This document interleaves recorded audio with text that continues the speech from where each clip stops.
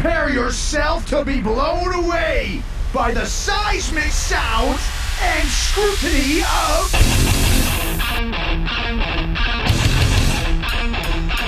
Aftershocks Podcast with Chris Aiken and Matt Hartnett.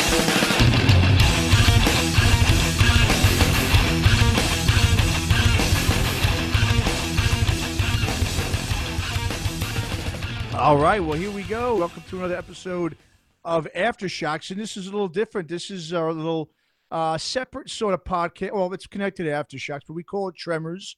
It's the second one we've done, and it's a little bit more, as you know, we were just talking, obviously, the three of us. It's more of a free-form type of discussion, but of course, we're going to do some discussing here of the new great band called Sons of Silver. Once again, I'd like to welcome the guest of the podcast, vocalist Peter Argyropoulos from Los Angeles, band called Sons of Silver. Great to see you again, Peter. And yeah, congratulations. The official release is now out. The new EP titled Doomsday Noises, available everywhere for purchase and streaming now.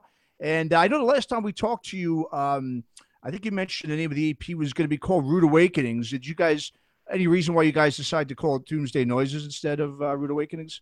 Yeah, well, first, thanks for having me on again, Matt, and thank you, Chris. Thanks. It's great to be here. I love your guys' show, and it's a lot of fun. So thank you. Yeah, we were going to go with Rude Awakenings just because we thought that was it was an appropriate title for the group of songs, as well as we liked it. But we had two problems. One is that it is one of the same title of one of the songs on the EP. In fact, the first song. And second, we were having trouble with the artwork. And finally, I was just like, you know what? Let's just clean house here. Let's just come up with a new name, and that'll maybe get us in a different direction for the artwork. And we were running out of time. We were actually long past our due date. So yeah, that kind of helped us. So and the funny part is when we got it to the folks at Universal, even just the name itself, they're like, oh yeah, Doomsday Noise is so appropriate, because this was in early June, and and I said, is it too heavy? They go, no, it's not heavy enough. It's just heavy enough. I mean, so I was like, okay, great. Yeah, perfect. Yeah. Who does your art, by the way? That art it reminds me so much of that TV show, The Americans, and the artwork that they had for that show. Who does that for you guys? Well, Brina is our art director. And wow. Cool. But we work with an artist, Donnie Phillips. Okay. And the two of them work pretty hand in hand. And to be honest with you, I kind of stay out of it. It's not my thing. I've learned to just focus on making art that appeals to your ears as opposed to your eyes. Sure. And so they handle it. But we picked a direction for the time being of sticking with that sort of propaganda art, and that's their thing, and yeah, so they do it. Yeah, awesome. Now that we've had also a chance to, like we were just mentioning before we started this, we had a chance to listen to all the songs now, man. We love the EP. It's we've had a bigger sample size now, and so we can of course talk more about the release, and more importantly, let's talk about your contributions to the record. We obviously talked a lot about the lyrical content last time we spoke, but in terms of your vocal style, we just want to talk a little bit about your vocals. I really do enjoy how diverse your vocals are. I love how, you can get real deep at times and then kind of raise it. I mean, you're really all over the place. I love it. When I first heard Read 'Em the Rights, the first thing I noticed was in the chorus. I got a sound of like Mike Ness from Social Distortion. That's what it reminded me of. Just a part in the chorus. But when you listen to the rest of the song, not at all like that. Just that one part. No. Yeah, but I also hear, I'm sure Chris is probably gonna be like, no way. I hear, like, when your voice, I hear a little bit. Wait, Chris just texted me, no way. Oh, wait. Okay, see, there you go. Yeah, see, he got it in there before I could say anything. But I hear like a mixture, like a little bit, like tidbits of like maybe like John Cafferty and like Jeff Healey in there as well. I don't know if anyone's probably never told you that, but it's just something I took out of it. Who do you get compared to when people talk about your voice, and what have you been hearing so far? Well, I've actually heard Mike Ness a couple times in the last week, which was interesting, which is, to me, great. I mean, I love his raspiness, and it's just his whole style is very rock and roll. It's just, you know, it's loose, but it's not all over the place. And he's got a deep voice too, you know. So I hear that. You know, I hear Springsteen occasionally. I'll hear, you know, I don't hear a lot. It's more like it's just got this deep voice, you know, and it's got a resonance, and it's very rock and roll, but it's not one of those high pitched voices. But again, Mike Ness, this is the third time in the last week, so oh wow, okay, that's pretty cool. I will not compare, other than what I will say is I think what makes your voice unique, very unique, is your phrasing. You have a very unique way of phrasing words and kind of tying lines together that is, you know, like we were saying before we started, it's the bubble gum in the hair thing. It's sticky, you know, it sticks in your head, and it makes you want to sing it too, because it's phrased. It doesn't sound bland, you know. Is it you think that's because the melodic? I'm just curious. That's a great compliment. Do you think it's the melodic phrasing, or it's the words, maybe the way they're, because sometimes, you know, I'll play with words, but I don't not overplay with them. I'm gonna be honest, I think it's probably a little bit of both. I think there's no question, if anybody listens to this one time, they will realize that it's not, well, let's rhyme lime with dime and make it fit. You know, there's some real thought that goes into the words that you've written. And I would imagine every song that you have has a scratch paper with holes erased in it, where you've scratched things out, scribbled things out, and put in new words, you know, because it didn't fit the ideas. It's a very idea oriented collection of songs. And I think a lot of times you kind of like, probably subconsciously, because, you know, this is what singers do, you lead yourself with your phrasing. You lead from this line to, a lot of times singers will lead themselves up and then drop back down and come back up again from line to line. You're more of you kind of lead yourself on a more fluid, and I know I'm talking sort of out my ass here, but you know, I listen to a lot of music. Yeah, I listen to a lot of music where I pick up those kind of patterns where you just sort of, you know, music has a definitive flow to it, and there's a definite difference in flow between sing-song singers and storytellers. And I would say your phrasing is very much in the storyteller zone versus the sing-song zone. Well, I appreciate that. Yeah, it is. I mean, it's very, the lyrics are really important. You know, and they're not just, I would say in many ways they're the most important to me, because if I'm not singing something that I feel, I just can't sing it very well. You know, I probably couldn't even sing it at all. So that's part of it. The other part of it is that when we're building up these songs, which I think we discussed last time, we generally do it as a group. I mean, it's really very rare. We have maybe 1-2 songs here and there that was a song, let's say, that I brought in, you know, to the band. So when we do that, for whatever reason, there are always what I call, you know, cornerstone or lyrics, phrases, words, you know, whatever it is that sort of just get stamped into the song, into whatever it is we're working on at the beginning, right from those first 3, 5, 10 minutes. And then the lyrics, the ideas get built around those. And often, you know, I don't know what the story is. It's like a discovery process for me. So as I start discovering the story and it starts, you know, crystallizing in my mind, specific phrases, specific images come in my head, and you know, I'll craft lyrics according to that. And what happens is then the lyrics kind of take the lead. And so there is a clear melody, but the melody is also kind of following the lyrics, and they start, you know, taking it on, as you would say, as you said, less sing-songy type of way, you know. And I still try to keep some sing-song into it, because you don't want something that's just completely, you know, I don't know, what do you call it, shit to sing.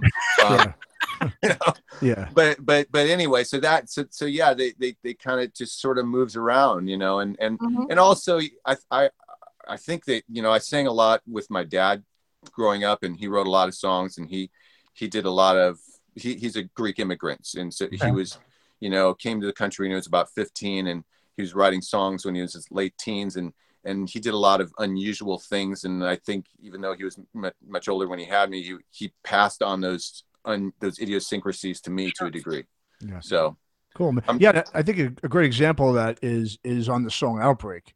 You know how, I mean, just the build up you do, especially towards the end of that song. I mean, I love it. It just keeps you, it's just like a steady riser that kind of like, you know, you just, it's, I mean, and really, I haven't heard too many songs that are sung like that. And when they are, I love it because, like you said, you can really feel, like you said, you're going not so much with the lyrics, you're going with the feel of the song. It's pretty obvious. Yeah. And it's just, and it's taking, like you said, the lyrics are taking you where you want to go there, which I love. And also in that song too, I mean, it's you're quite the clairvoyant there with the, you know, there's an outbreak from a foreign land. Like I said, obviously these lyrics were written, and, you know, hope people understand that they were written way before this was even, you know, this whole pandemic occurred. And also with that, I mean, you get any reaction from that from anybody in terms of like, you know, they're going to assume obviously that this is a song about this pandemic. I mean, just from hearing the lyrics, but obviously it's not because, like you said, yeah, no, surprisingly, no one has said that. And as we were talking about earlier, we almost didn't put the song out. It was this close to not coming out. I was like, this is just, people aren't going to, they're not going to know, or they're not even going to believe us when I say to them, no, these lyrics were written, you know, in October of 2019. And they're like, no way. I mean, my own father was like that. No way. Come on. I mean, like, come on, Peter, come on. And then he goes, what do you think? You're a prophet or something? Like, oh God, Dad. There, you had to go there. So no, it's just one of those things that it happened. It is what it is. And so yeah. And when we were doing it, it was you know, we were just running with emotion. I was running with it. All of us were. And you know, even within the verses of the song, you listen to each verse, they're all different. They, you know, there are 3 verses. Yeah, each one is different. Each one's successively building. And that's because I was just experimenting with different vocal phrases, different melodies. And as we were all listening back, we were like, well, we kind of like all of them, just stick with that. And in fact, in the third one, where Kevin's got that Kevin, our lead guitarist, has that bending guitar going on. I was actually following him. I was trying to find something. He starts playing that, and we have it on our original, you know, demos. I start copying his line right away, and we're like, hey, that's great. Okay, next, you know. And so it's, I don't know where we were at, but yeah, it's one of those things where it's just it's a very instinctual. There's not a lot of head going on. It's a lot of heart and following things, and then, you know, put all that meat on there, lay it all out, and then go back with, you know, with a comb and clean it up a bit, not too much, but just enough where it's, you know, palatable, accessible, so on and so forth. But I'm really glad that you guys are digging that too, and I'm really glad that people are digging it because we love that song. It's a great song, man. Yeah. Thank you so much. Absolutely. Well, Peter, one thing I wanted to talk about before we get into wherever we go, was and we talked a little bit about it before we started, but I want you to actually talk about it, you know, officially. I wanted you to talk a little bit about radio, and specifically how difficult it is these days to compete at radio, because, you know, I did radio personally. I was on commercial radio for 12 years. So I sat in a lot of program director meetings and got thrown a lot of CDs and was like, pass. Oh, this looks good.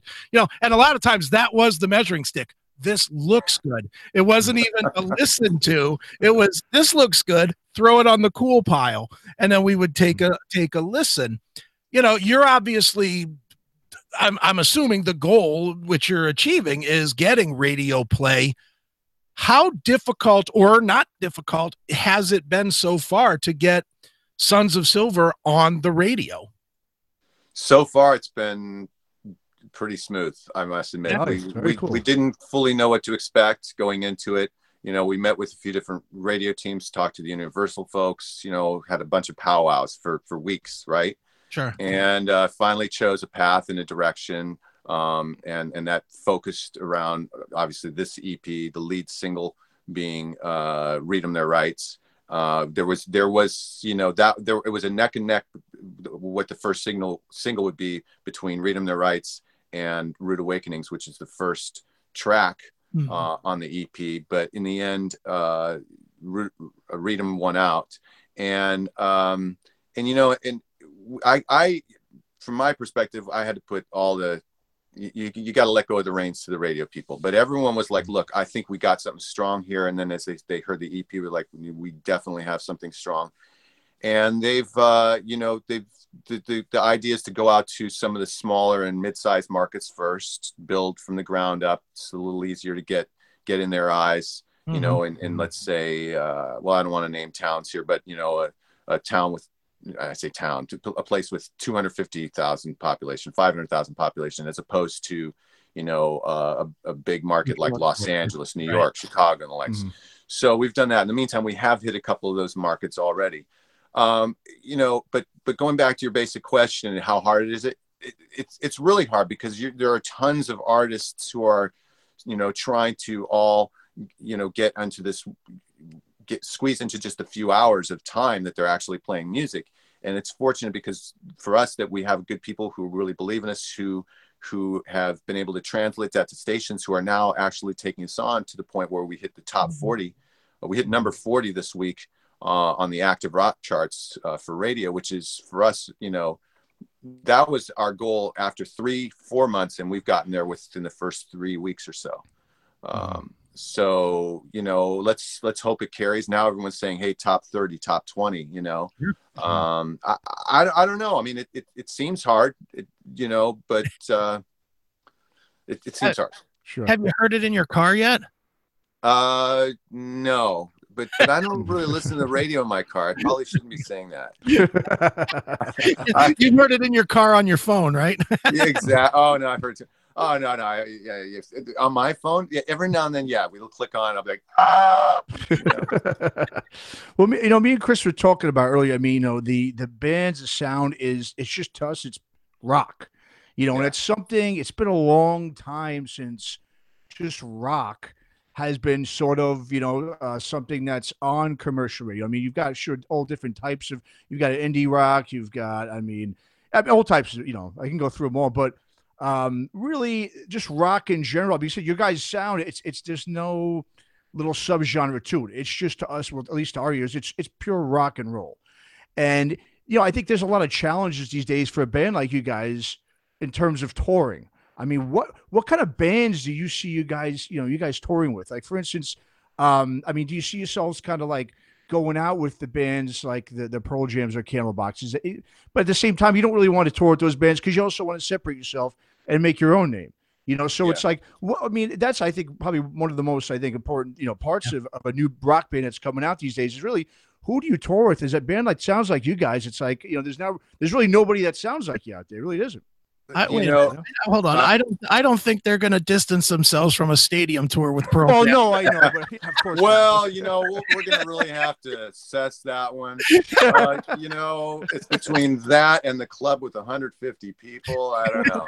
Well, I mean, do you think that's something like, you know, for instance, the other band members who are from, you know, Skillet and from Candlebox and Pearl Jam? Do you I mean, who've been in those bands, you know, and still are with Candlebox? Do you think that's something that to them they're like, well, I mean, you know, I'm just trying to kind of get into the mind of in their headspace of, you know, you want to obviously separate yourself, but at the same time, like Chris said, you're not going to say to no to those opportunities, you know?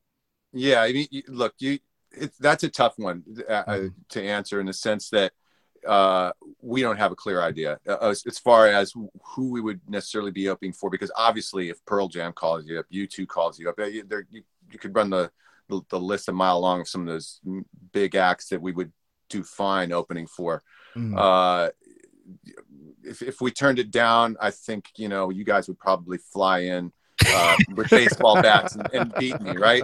So nonetheless, so forget that. So it's where is it after that, you know? And I think, you know, first of all, we're the people who have gotten to know us really well as far as in the industry, or who are just getting to know us in the booking end of things, and even at radio, they've heard some of our other tracks which aren't out yet, and they're like, yeah, you guys are more like, you know, a Radiohead band, more Radiohead in the mid-late 90s. You have a little more variety to you. Yes, you're a rock and roll band. Everyone says hands down what you guys said was you're a rock and roll band. And when people ask me, I say we're a rock and roll band. I said, if you like, you know, rock and roll, but it's a unique presentation, you know, updated, but still something that you can, you know, sort of, you see its lineage You can hear its lineage. I said, then you should check us out. So anyway, so there aren't a lot of those acts out there right now who are not mega. They're either mega acts that are left, maybe just below that, and that's about it. So we don't know. We may have to just sort of test the waters and see what happens, you know. And I wouldn't say that we'll adjust our sound or our set, but everyone may have to be a little open-minded, that, you know, we may open for someone they're a little lighter and we'll be a little heavier, or vice versa. And we've done that before, where we've been the you know, the lighter or the heavier band, and it's always worked out well, because the songs are pretty, you know, they're pretty relatable in a sense, you know. It's not like we're up there, you know, headbanging or setting on fire. Would there be a preference though? Would you rather be the lighter band or the heavier band? You know, actually, I'd rather just sort of melt in. Okay. Yeah. I mean, I wouldn't want to be the heavier band. I probably would rather be the lighter band if it was going to err to one side, because the heavier band, you know, a couple times that's happened, you can see the people in the audience are just those eyes. You know, and it's not like we're a heavy band, because that's going to mean that the next act is pretty light. So that's actually very unlikely. It's more likely that we'll be the lighter band. Okay. You know? Now, Peter, one of the things Matt and I were talking about this afternoon is we were kicking around some ideas of what to talk about today, and we loved when you were on last time and how much we got off into rock and roll history and Springsteen and all that other stuff. Yeah. And kind of what all three of us started talking about before we started was about different subgenres of music. And the one thought that came up was that it seems like while there's a million subgenres of music out there, if you really look throughout rock and roll history, throughout the, you know, from Elvis to now, the bands that became the mega bands, just about like 99% of them were bands that were rock and roll bands only. They were not subgenre. They were not emo core, or you know, they're all 4/4 time. Yeah. They're all, you know, verse, chorus, verse bands, you know, that straight ahead, no, I don't want to say no frills, but not built on frills rock music. And the question we had was, with that being the style that is clearly throughout history been what grabs people and keeps people, why is there such a reluctance to do it now?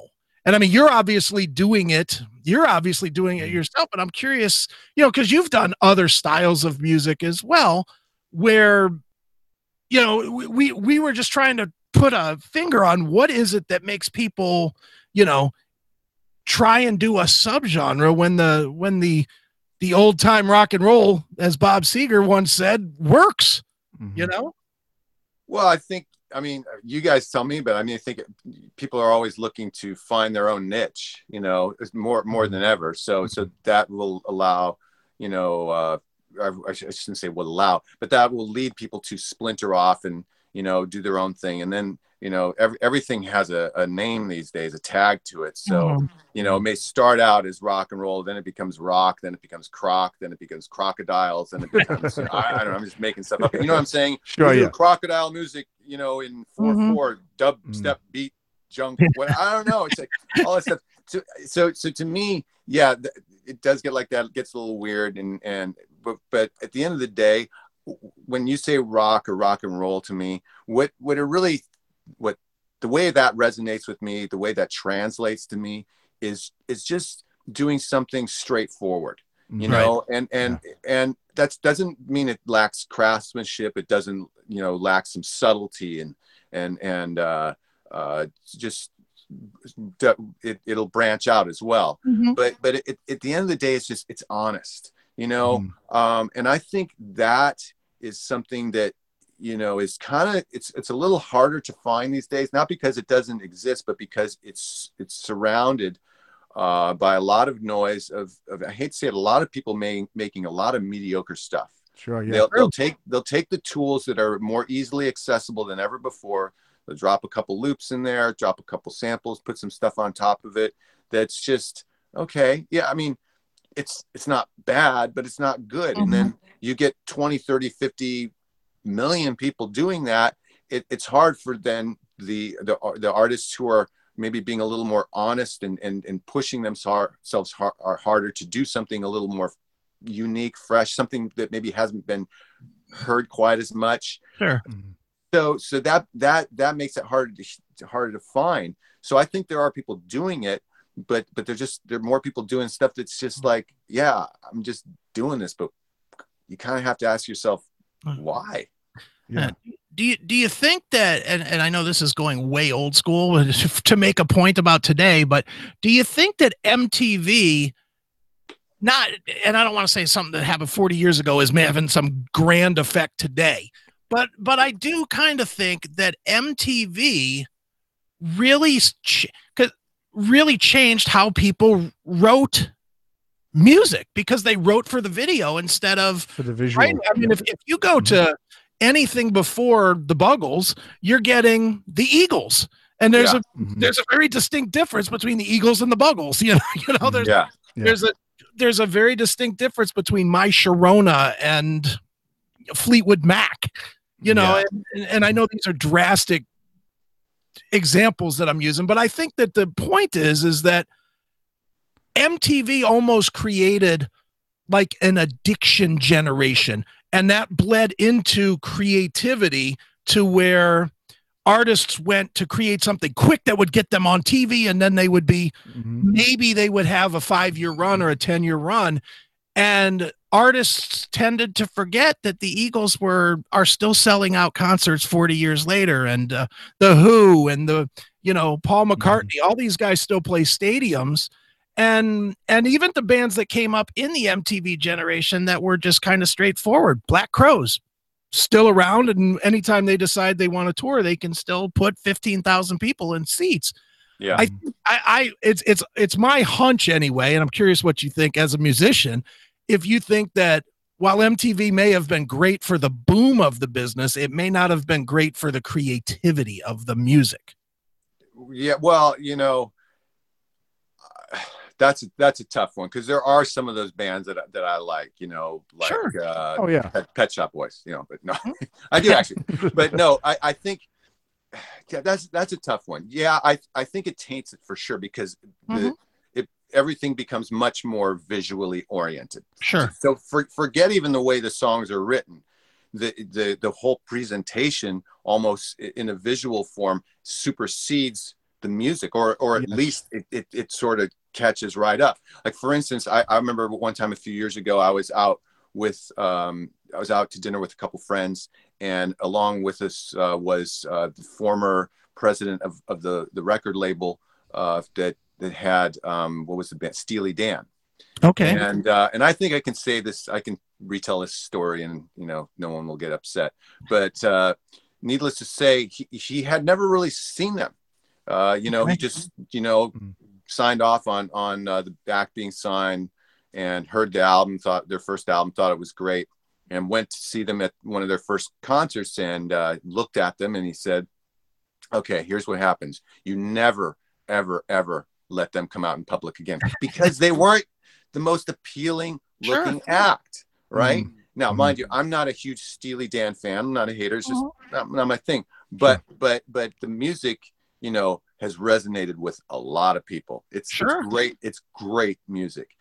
So, but visually, if they had come out a few years later in the MTV era, let's say even by the mid 80s, that they may have had a really tough time getting through, because the labels, as I understand, were their main way in which they would break artists was through MTV or eventually VH1 and the likes. These guys looked a little goofy. Yeah. Goofy may not have been the right look. So hold on one second here. Lower power mode on my phone. May have been like, sorry guys, and would not that have been a tragedy? No Steely Dan, because they didn't look so appealing. Yeah, another band falls in the exact same category, Boston.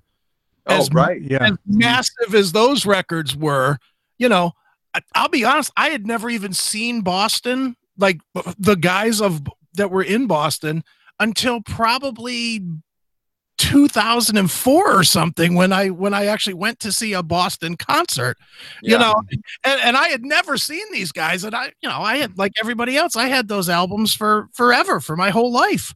It really, but when you see videos of them now and you see the big afro and, you know, the big drummer with that big afro and whatnot, and Brad Delp with the big afro and whatnot, it's like, yeah, these guys would not have been MTV successes. They just wouldn't have been. No. Well, another great example is the band Toto. I mean, you got a band right there. Yeah. Right? All a bunch of session musicians. They weren't given a prayer. I mean, everyone just kind of laughed at them and were like, you got to be kidding me, because they probably looked less rock and roll than any band out there at the time. Yet and they kicked ass. I mean, they played so many different styles. But, you know, and going back to the MTV thing, I also think a lot of it has to do, if you really want to think about it, MTV has a big responsibility for creating, as we were talking about before, all those subgenres due to those scenes with the fashion statements. You know, that was the thing about MTV, was all about, I mean, you could start, like you said, the early 80s when it was mostly metal. Then we got hair metal. Then you got the grunge. Then you got more into, you know, hip hop got in there. Then you had a lot of that new metal stuff towards the end of the 90s. But then once MTV stopped playing music and it became basically, it wasn't playing music videos anymore. I mean, in a lot of ways, rock also kind of, you know, died along with that. I mean, in a way, you could look at MTV was keeping rock alive for a long time. You know, even though I think it did definitely contributed to, you know, its demise in a way. It also kept it alive a long time, and it really hasn't been the same since MTV stopped playing videos and music. That's a really good point. I mean, and it also kept them alive, you know, because they were selling, you know, old catalog with CDs. They were, you know, and that whole cycle was sort of keeping, you know, that a certain style of music around that probably had, you know, sort of past its time. Maybe not past its prime, but it needed a cleanse, let's say. You know, I don't know if all that makes sense what I said, but yeah, I mean, I you know, I hadn't really thought about it the way you said that. That's a good point. I mean, to me, the biggest thing was that it made the visual so much more important than it had been in the past. Look, yeah, it was important in the days of Elvis. Obviously, it was important in days of even, you know, before that, Frank Sinatra and Bing Crosby, for sure. Obviously, you know, clearly the Beatles, and the way everything evolved from there was, you know, we can see from the hairstyles and the growth there that everyone was always pushing the limits visually, but still though, the music was the leader. And then it got to that point where music's not necessarily the leader any longer. It may be like it's got a partner, and then it takes the backseat. I mean, let's face it, Madonna in many ways was much more visual than musical, and I like a lot of Madonna's tracks, so it's not a slight on her music. So then things at that point, it starts unraveling. It's like, you know, is the chicken or egg thing? Who's leading who here? Is the tail wagging the dog? And once that falls apart, and then people, maybe the audience sort of loses, I don't know, they lose interest, they lose respect, they sort of just go off and find other things, you know. But it's definitely MTV changed the course of musical history in ways that are debatable. And it absolutely made some of the bands. I'll tell a quick story. One of my really good friends is Billy Morris, who was the guitar player in Warrant. And through Billy, I got to know Janie before he passed away. And one of the stories Janie told me, and I think he's told it on TV as well, so it's not like it's a new story or anything, was that they finished the album that became Cherry Pie was supposed to be called Uncle Tom's Cabin. And they turned it in and got it sent back to him saying, well, we don't see, not hear, see a hit. And so Janie wrote Cherry Pie in 45 minutes, and they heard the demo, envisioned the video to go with the demo. And let's face it, that is why Warrant had their career, was because of that song. You know, that song really took them from struggling, you know, middle of the road hair metal band to, you know, right there with Poison and Motley Crue and the bands of the time. So, you know, it's a weird thing that people were somewhat writing music to MTV. And I agree with both points, that it you know, it may have hurt, and at the same time, it may have kept the business alive. Personally, I'm glad it's gone because, you know, as a music fan, I like music that's not influenced by anything but the 4 or 5 guys that are in the room writing the songs. You know, that just, I'm with you.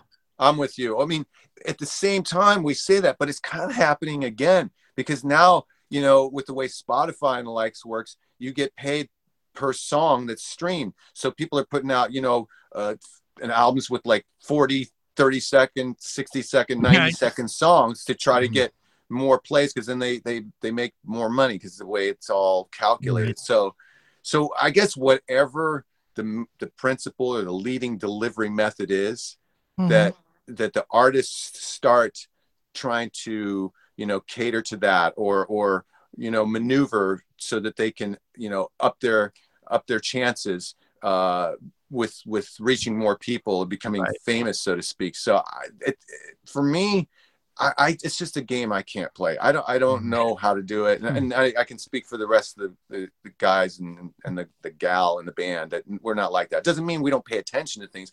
Sure. You know, we're not going to sit there and try to shove 10-minute songs down the throats of people who are looking for 3- and 4-minute songs. But at the same time, you know, we're not going to sit there and be like, well, you know, I don't know. Is that lyric really the appropriate thing to say? Is that the right beat? Maybe we should bump that one up from 142 beats per minute to 146. Totally. You know, and not because we feel it, but because that then suddenly we're within a different subgenre that will start playing us more. And then that XYZ station or that outlet will play us more. I know. Exactly. Yeah. Yeah. And I very much doubt that your drummer is going to say, yeah, the videos for Jeremy and Alive, that didn't help us at all. You know, I doubt. Fair enough. Yeah, exactly. Well, you know, the interesting thing on that note is Dave is, you know, we all love the band, but Dave's in many ways he's like a lot of the center of the band. He keeps the center. Be like, you know, it's if there's ever any talk, which is very little that we'll have about the industry, so to speak, and maneuvering around it, he'd be like, guys, let's make great music. That'll take everything will take care of itself after that. It may take a little longer if you're not the flavor of the month, but if you make great stuff and you're consistent about how you present it, you make great relationships with people so you can all take that journey together, it generally that cream will rise. And he's very right about that. Yeah, I agree. And you know, I remember. Yeah. I remember the last time we talked to you, Peter, you made a good point. You said, you know, one of the reasons too that rock's kind of dying out is it needs some more fuck you to it. You know what I mean? There's the fuck you attitude is like, it's no longer, you know, controversial and dangerous like it used to be. It's more conforming. It's safe. You know, and it's, you know, I mean, you know, it's just, I guess a lot of it has to do with the fear of media criticism these days, obviously, too. You know, it's not about sticking it to the man. It's now about sticking up for the man. You know what I mean? It's really lost its attitude. That rebellious attitude is gone, you know, and obviously for younger, the younger kids, younger fans of music, they're going to look for that danger. They're not going to rock anymore for it. You know what I mean? I don't know that they're going anywhere. Yeah. Well, they're going to Twitter complain about it. Complain about it. Exactly. That's a good point. Where are they going? It's true. Yeah. You know, I mean, in the sense of like they're not. It's almost like reversed now in the sense of like the whole idea is to not, to not push buttons, to not make people feel uncomfortable, to allow them to have their safe places. So I'm sitting there and I'm going, okay, I understand you don't want to go around hurting people, you know, with your fists, with your words, whatever it is. At the same time, though, you know, sometimes you got to dig a little bit to make people think differently, to get them to maybe move out of the way, to embrace a different way of thinking. And plus it's a little fun. It's like, you know, it's like if you don't have comedy with some digs, in a sense, what is it, comedy anymore? What is it? I mean, it's just a speech. So rock and roll, it's good to have a little rebellion. It's good to ruffle things up. I'm not saying you go out in the streets and you start breaking windows and stealing Nikes necessarily. Don't get me wrong on that one. But it is good to go out there and be like, hey, you know what? Here's a different way to look at it. Blah blah blah blah blah. And I don't really see much of that in any genre, especially from the lyrical end. I see very little of it personally. because I think a lot of people are afraid. Things in the industry in general industries across the board, but speaking specifically about the music industry, it's become very corporate. So there's a lot of, even with small labels, there's a lot of analysis, well, is that track, is it going to be offensive to someone? Is it going to be able to get on, XYZ playlists? Is it going to, potentially be, have any sync value, sync as in being on a commercial, a TV commercial, or in film or the likes. So there are all these reservations where it should just be like, hey, I had this idea, I'm gonna write this fucking song, and we did it, and it resonates with people. So let's not overthink it. Let's just go out there and play it, and however we can. And that's what it should be about. The last thing I'll say, I know I'm going on long here, is I don't understand this whole shutting people up and canceling them. I'm sorry, I don't mean to get political, but I don't get it. I want to hear differing ideas. I want to sit in a room with people who have opinions and who will say to me, hey, here's a different way to look at it. You may be thinking about it this way, but here's a different way. And I don't want to be like, no, shut up. I want to be like, okay. And it may get heated. That's fine. As long as things remain reasonably respectful of each other, that's a good thing, because you know what, that'll lead me to rethink my ideas, and I hope what I present to them will lead them to rethink their ideas, and maybe within the both of us, or all of us rethinking, we can find a common ground, and then we can move on to the next phase. But right now that's not happening, and I see a lot of people sort of like just caving in, selling out, talking about bling, talking about private parts, I'll be a little nice here and stuff like that. And I'm like, that's the best you can do? Yeah. Really? Really? I mean, do you think at all, and this might be an oversimplification, it probably is, but do you think a reason that we do have, sort of a violence problem in the streets, and I'm not only talking about the rioting of the last month, I'm just talking in general, that we have a lot of physical outcry, is because we don't have that angst anymore where we can let loose our aggression. It's just not there. It's not there on, we all used it in music and in different, whether it was fist in the air or fuck the man or a mosh pit or whatever it was, we had outlet. Limp Bizkit, I'm going to break shit. Yeah, exactly. There you go. But it was one thing to sing it and be like, and it's another thing to not have that outlet. Well, that aggression when you're mad has to go somewhere. Yeah. And a lot of us put it into music, and now it's not there. Yeah.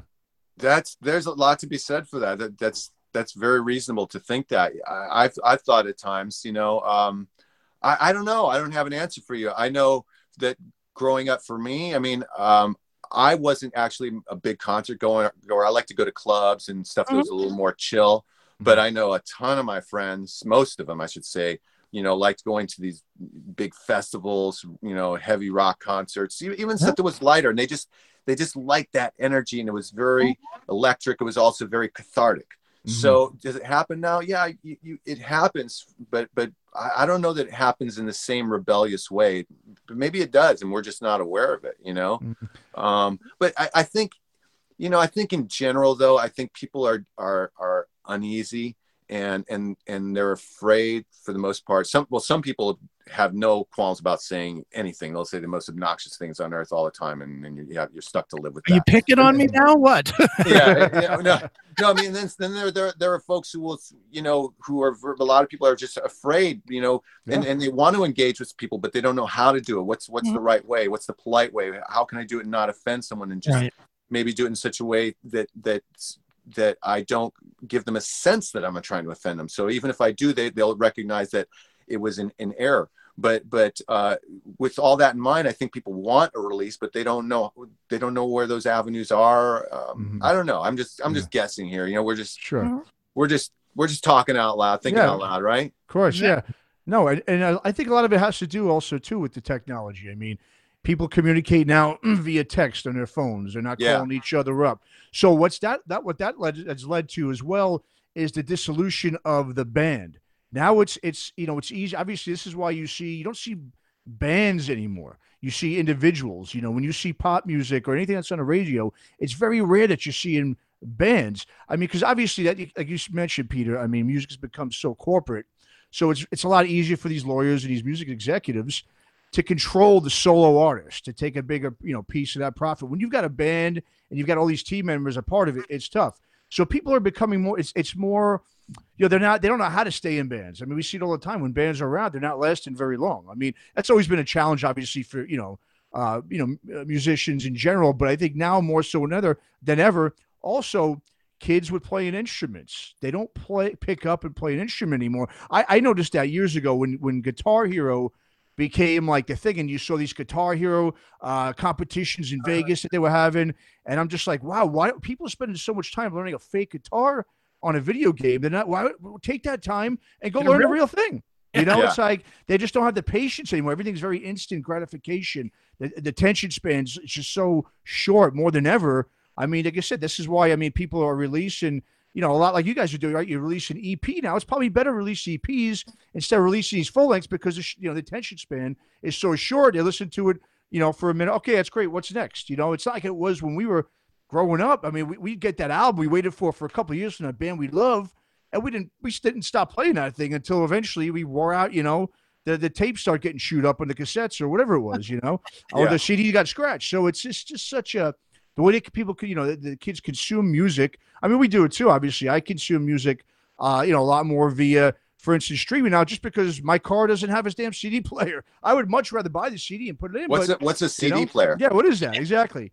It's great to see vinyl now going back. I mean, I will say that I do collect vinyl. I love seeing that becoming a factor again. But at the same time, vinyl's not very, it's not compatible. It's not very convenient. You can't take that in your car. You can't take that when you're walking around. So it's just, I think a lot of it has to do with, it's just the factors in terms of convenience, what's the easiest way to consume and what's the cheapest way. And unfortunately that's created, so what kids want to get now, what kids want to be involved and be in a band? We grew up, right? That's all we wanted to do. We saw those bands when we were kids and those records that our parents were playing us. And obviously, I grew up in the MTV era. So it was like, wow, that's what I want to do. I mean, these kids now, it's just like, they're not, it's just things just aren't exciting. And like you guys have been saying, I think a lot of it's because they've been sort of shut down because of this, PC cancer culture thing that's going on, That's a part of it. The other part too, and I'll, as a 51-year-old guy, I'll blame my generation for it. We did a bad job raising our kids as far as appreciating music. I was taught the same as what you were saying, Matt, about get an album. And man, if I got an album, my favorite band as a kid was Journey. If Journey put out a record, by the end of the first week, I knew every word of the album. I knew every word of the liner notes. I knew who played, played a triangle on some song at the end. I knew every ounce of it. The kids today are, it's so disposable. There's no value put to it. They don't have to go and earn it. They just, there you go. Somebody says that they like 6ix9ine, which is that rap guy with the funny colors on his teeth and whatever. And it's like, okay, he has 10 billion plays on YouTube. Well, that equals zero value to anybody that listened to it because they didn't spend any money to hear it. They didn't have to save up. They don't appreciate it. They don't value it. And it's a lost art. It is. I mean, look, both of you guys touched on a lot of things. I would say though, that the disposability, overall it's probably a negative. I think it makes it cheap. It's almost like water out of a faucet at that point versus like the meme that I don't know if you've seen it, the meme of the African child who says, wait a minute, you guys have so much clean water that you shit in it. So I'm not making light of that at all, but sure, when something becomes whatever it might be a service, a physical product, or a piece of art, when it becomes that easily accessible and that inexpensive, that you really don't care about it that much.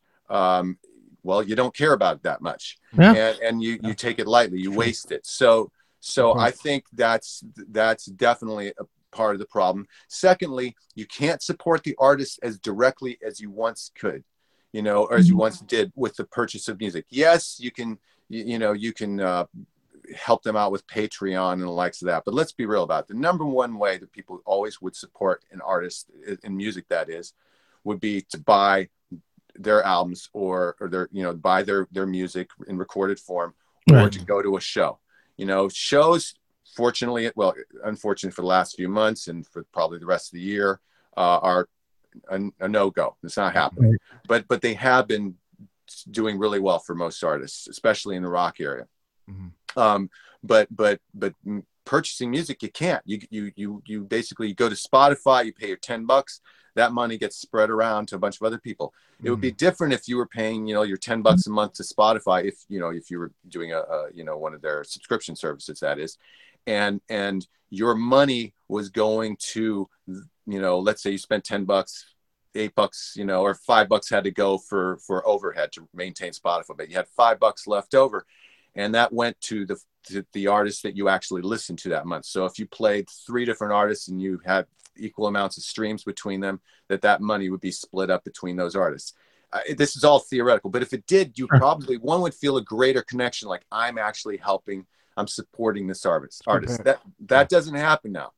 And then the other thing is, as far as in the making of the music, it used to be, if you want to be in a band, let's say, or if you want to make music, you kind of had to get a few people together to do it. In the 80s and the likes, you had drum machines, but still you had to put a few cast of characters together, and you had to make some compromises, because invariably there'd be a person or two in the band who'd be like, how did I end up with this person? But you learn how to coexist, and that's sort of, the weird comings together of a variety of people created for some interesting stuff. It led each person on a different path. It also led to a lot of destruction, because a couple albums in, you wanted to kill each other. You couldn't be on a tour bus anymore. But now you just pull up your iPad, drop a loop in, get a basic melody, line going for a bar or two, and then you throw some lines over it. That's fine. It's cool. It's really cool. I do it all the time for writing. It's great.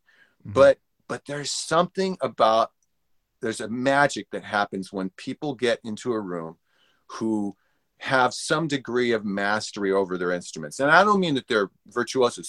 They know a couple chords, and they know those chords well. It could be like the Ramones or something like that. I mean, I'm a huge punk fan. Just to have a couple things that they got, and they go for it, and they follow that moment together.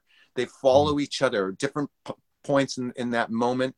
Someone takes the lead, and they all go along with that. There's nothing like that.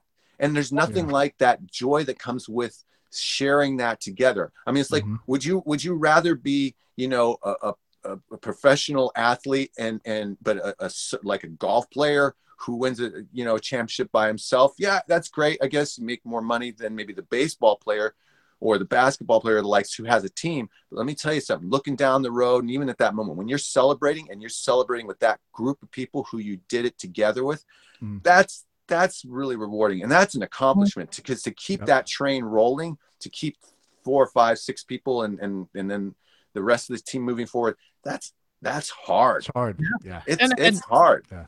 And what's interesting is, and I'll piggyback off that as a fan, and for years and years and years, only until recently this stopped. And I don't know if it's just that I got older, I just got less attached to the music. I mean, I'm a concert whore. I've been to literally 3,000 shows, in my to a bunch of shows. That's a sick man. Yeah, I'm sick. I know it.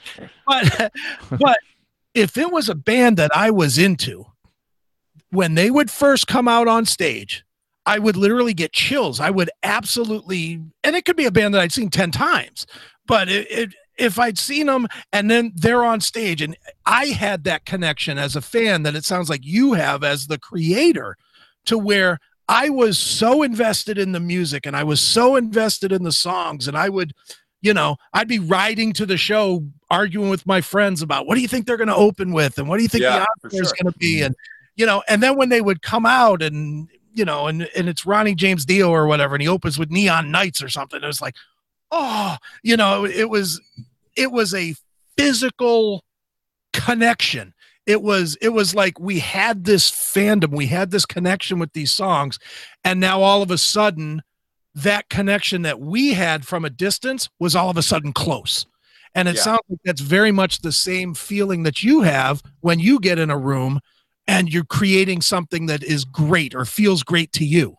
Absolutely. Yeah, that's very true. I hadn't thought about it like that, but that's very true. Because when you're at a concert, it's not just about what's going on stage. It's just as much about what's going on in the audience, as well as the interaction and that particular show, that particular venue, that day, whatever it might be. There's something that is unique to that. And that's what goes on when you're creating music. So when there's not as much of that, or I don't even know if there's not as much, but when you can better yet, when it's easy to find your artist, to go on YouTube, click and watch a video and get it like that, and that satisfies you, that's selling yourself short a little bit. Yes, it's easier for the artist to reach more people, but at the same time, it's also, it can be just like a cheap way to get that artist, and it's nice to be able to go out there and share a personal human experience, not just of seeing that artist, but also celebrating that music or that whatever that art is with a bunch of other people. And that, I don't know if it's the same. Maybe it's bigger in some ways now because there are more people, but also maybe it's a little more removed too. I don't know. Yeah. Oh, good point. And I think one of the things I'm thinking too is a lot of it too may have to do with the mystique, in terms of, you have now with social media, you have these avenues where you can actually interact with, these bands and these musicians you like. When we were kids, they were untouchable. All those bands were basically untouchable. And I think nowadays, even though I love it, I love being able to interact with, and hearing directly more from, a lot of fans and stuff. From musicians, and also that, I think that mystique and that, stuff that back then you would save up all your money to go see the show. Hopefully maybe you can get backstage, or it's this big thing, where now I think, it's a lot more, I guess, inclusive, which I think is a good thing in a lot of ways as well. But at the same time, it's also kind of that mystique is kind of gone as well. It's not as strong as it used to be. That definitely seems to be going on, But there's a plus and minus to it. It's great to be able to reach out and say, if you're a fan of, Tom York, Radiohead, and go, hey, Tom, how you doing? I literally love your album. And Tom really replies back to you, or at least in theory he does. But at the same time, it's kind of nice to be like those old movies from the 50s and the likes, where the pretty girls start to show you some clothes, but they don't show it all, that mystery and a little more excitement, because sometimes when they take it all off, you're like, eh. Yeah, exactly. Exactly. No, totally. I just, like I said, it's just, we can, I guess we could talk about this for days. Do you think, just quick, do you think, in your opinion, when do you think rock really stopped being as influential in people's lives? We and Chris were talking about it earlier. He was saying something to the fact that he thought, really in those hair metal days is when people were starting to tune out, because obviously in the 70s, with the 70s pop rock, a lot of those, all those artists, you could go down to, Elton John, Billy Joel, you could just go through the whole list. It was really a part of everyone's lives. Rock and roll was the thing, obviously it continued for the next couple of decades, but it really sort of tailed off, I think, in terms of, being influential in terms of, like lyrically, you would listen to those lyrics from a lot of those classic bands, and like you said, you'd really get into them. It meant a lot. I think really when the 80s did kind of hit, I think Chris made a good point. It was just all about sex, drugs, and rock. It was all pretty mundane. It was just all about 80s, getting the girl, doing some drinking, doing some coke. It was all pretty homogenous. It wasn't that it didn't separate from each other in the 80s. 90s, you could say, maybe argument the same thing with grunge. Yet I feel like really, to me, rock really sort of died out really in those mid 90s with, like I say, a Pearl Jam. I really think that was one of the real last bands, pop rock bands that really, I think, had the effect that rock did, going back to the 60s and 70s. And really just has. So when do you think, and even in the 90s, you had Green Day. There's a couple of those kind of punky bands that were, pretty, effective in terms of keeping people, into rock and stuff. But when do you really feel that rock just sort of kind of really went by the wayside and really started to lose its influence in people's lives? Well, I think you're probably right. You know, somewhere in the mid '90s, you know, that started to happen. But I think it had to do not so much with the music as it did with the changing of the times. Part of it, the technology. You know, rock had a monopoly for a few decades there, as being really the sound of a generation or two, and there weren't many outlets during that time. You know, it was radio, but there were, you know, maybe a couple radio stations per market, and TV, there were only a few stations, right? Sure. Yeah. And then there weren't, for instance, video games like there came to be in the '90s, especially the last couple decades, right?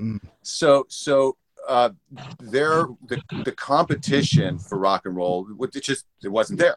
And once, as time wore on, though, you know, rock became a bit of a caricature of itself. You know, let's face it, a lot of those hair bands were like just almost mocking rock and roll in a sense. It was like, how far can we take this? Can we put our shit in a box and sell it? You know what I mean? Yeah, sure. Yeah.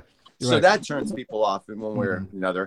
And then that simultaneously, you know, it gets degraded when it becomes so visually oriented. It gets degraded when it becomes so corporate, where it's like we were talking about earlier. It's like, well, how's that song going to look? You know, I don't see this song as a single. So that undermines it. People start looking at, you know, to other places for musical inspiration. They also just start looking at other places, other avenues to use their free time. They may play a video game. They may, you know, go online and go on some chat, whatever it might be. So I don't think necessarily rock came down as much as it is other things came and caught up. You know, on the touring market, on the touring market, you know, rock is huge. It's still like, you know, leads the way. But you know, now on streaming services and the likes, it does not, for sure. But that's that's a game that ebbs and flows. So I think it's more that just a lot of other, you know, bigger genres have sort of, or become big. A lot of the genres have grown up and sort of caught up. So that's the way I see it, at least, you know. And I think it's still very relevant, and all these genres are relevant. I look at rap and hip hop now, though, versus the '90s, and I'm like, where are your guys' balls now? Sorry, don't offend anyone. No, totally, But and it's not to say that they won't use foul language or talk about, you know, things that are risque, but big deal. Anyone can do that. Sure. You know, I mean, where you actually like a Public Enemy, you know, album or track. I mean, they were grinding it as far as politically and really making you think. I mean, I can't say that I would necessarily even agree with all the things they were saying, but they made me think, and I'll listen to that stuff any day of the week. I love it because it's got a lot of heart. And now, again, going back to earlier, it's like, yeah, you know, it's like everyone's more concerned about being famous instead of just doing great stuff, and then somewhere along the way, they find themselves to be famous, you know. Well, and that is a great point. I think, you know, I think the other thing too is rock really, it's the one genre that really meshed and merged with all other types of genres. It welcomed in everything, welcomed in rap and hip hop, it welcomed in, I mean, all types of, you know, as industrial music or, you know, anything. It really, where I think, you know, and I think in a lot of ways by doing that, it also probably opened up a lot of rock fans to other types of music, and therefore maybe was like, whoa, I kind of like what this is over here. And then maybe people started kind of going on to other genres. I mean, which is great to expand your, you know, obviously your scope in terms of what you listen to. But I think sometimes by being so open and merging everything together, like you said, it just, you said they tried to just stick in a box, shit in a box and sell it. It's just one of those, like, let's just try every little thing. Let's put so much money into it. You know, a lot of labels, and, you know, they would put all this money into just something that was just new, even if it wasn't good. Well, it's new, so, you know, let's just do it. You know, it's a new style. They dress differently. It sounds a little different. Let's just do it. And I think in a way, I could have, you know, in a lot of ways too, that might have been, you know, might have hurt the genre a little bit too as well. Yeah, and I mean, one thing I always try to keep in mind too is that I know a lot of folks, especially, you know, generation or two older than us, who grew up with rock and roll from the very beginning. They like think, well, my generation created this music. Yeah, bullshit. It's an old, you know, the general style goes back hundreds of years. What really changed was the technology, as far as, you know, with how it's created, how it's recorded then, and how it's distributed to the public. But in general, it's guys sitting around playing some type of stringed instrument, playing 3 or 4 chords, putting some type of political or love song around it. And then, just basically making a life song. Well, it turns out somewhere in the 40s and 50s, someone figured out guitar amplification. In the 60s, they figured out turning up guitar amplification to the point it got distorted. Along the way, obviously multi-track recording became a thing, became ubiquitous. People figured out all the tricks around that. But at the end of the day, it was a basic genre that's been around for a long, long, long time. And that lends itself to being something. It says to me that it's because it's sort of intrinsic in us. And I know even like my family's Greek, when I listen to, Greek music, it's the basic Greek music that's not, it hasn't been tripped out too much. It's the same, it's real straightforward. It's writing about life, love, pain, joy, sadness, politics. And with these epic choruses, settles down in verses, and they may take a little departure in the middle. And it's not that it's a formula, it's that it's a feeling that manifests itself that way. It's almost like the song style is a reflection of the human condition, what life is. Boy, that sounded really heady. No, a little deep. Yeah. Well, Peter, this seems like a good place to stop because we're going to end up going all day long. But I'll tell you what, man, before we go, why don't you one more time tell people about the record and where they can get it, and where they should go to listen to it, where you make the most money if they hear it. How's that? Well, where we make the most money is at shows, so save your dollars for the shows. But all right. Sons of Silver, you can find us, you can Google us and find us at all the usual suspect places, from Spotify, Apple Music, Deezer, Tidal, so on and so forth. They're all playing it. You can also go to our website, sonsofsilver.com. You can follow us on Facebook at, Facebook/Sons of Silver, Instagram, and so on and so forth. I think the best thing to do is, check out our music, stream it. And if you like us, probably follow us on Facebook or join our email list, which you can get on our website. And, we'll be announcing shows. I think we're all going back into the studio at the end of July. So, we're going to probably, I don't know, we're going to do any live streaming thing, but we'll have a lot of clips from behind the scenes, and some of them will be accessible to everyone. Some will only be accessible to, email list members and the likes. So just follow us and catch on there. And hopefully within the next year, we'll be allowed to go back out on the road and meet everyone face to face. Yeah. We can't wait to check you guys out live, man. I'm real excited for it. It can't come soon enough, man. Yeah, I feel the same, man. Yeah. Well, I'll tell you what, Peter, why don't you pick one from the one of the 5 that we have right now for us to wrap it up with, and we'll give people another taste of Sons of Silver. How's that sound? Well, let's do Outbreak. Yeah. I think that's the song of the day. Hell yeah. Outbreak from a foreign land. The clairvoyant, Mr. Peter Argyropoulos. All right. Thank you, guys. Awesome. Thanks, Chris. Thank you, Matt. Appreciate it. It's great to be on the show. Thanks for listening to Aftershocks. For more episodes, go to our website at www.aftershockspodcast.com. Visit us on our Facebook, Instagram, and Twitter pages for more news and information on the podcast. And be sure to subscribe, listen to, and review all episodes on YouTube, Spotify, Apple Podcasts, and all other podcast platforms. For your music listening pleasure, visit our website or go to www.shockwavesradio.com. For all comments and questions, please email us at info@aftershockspodcast.com.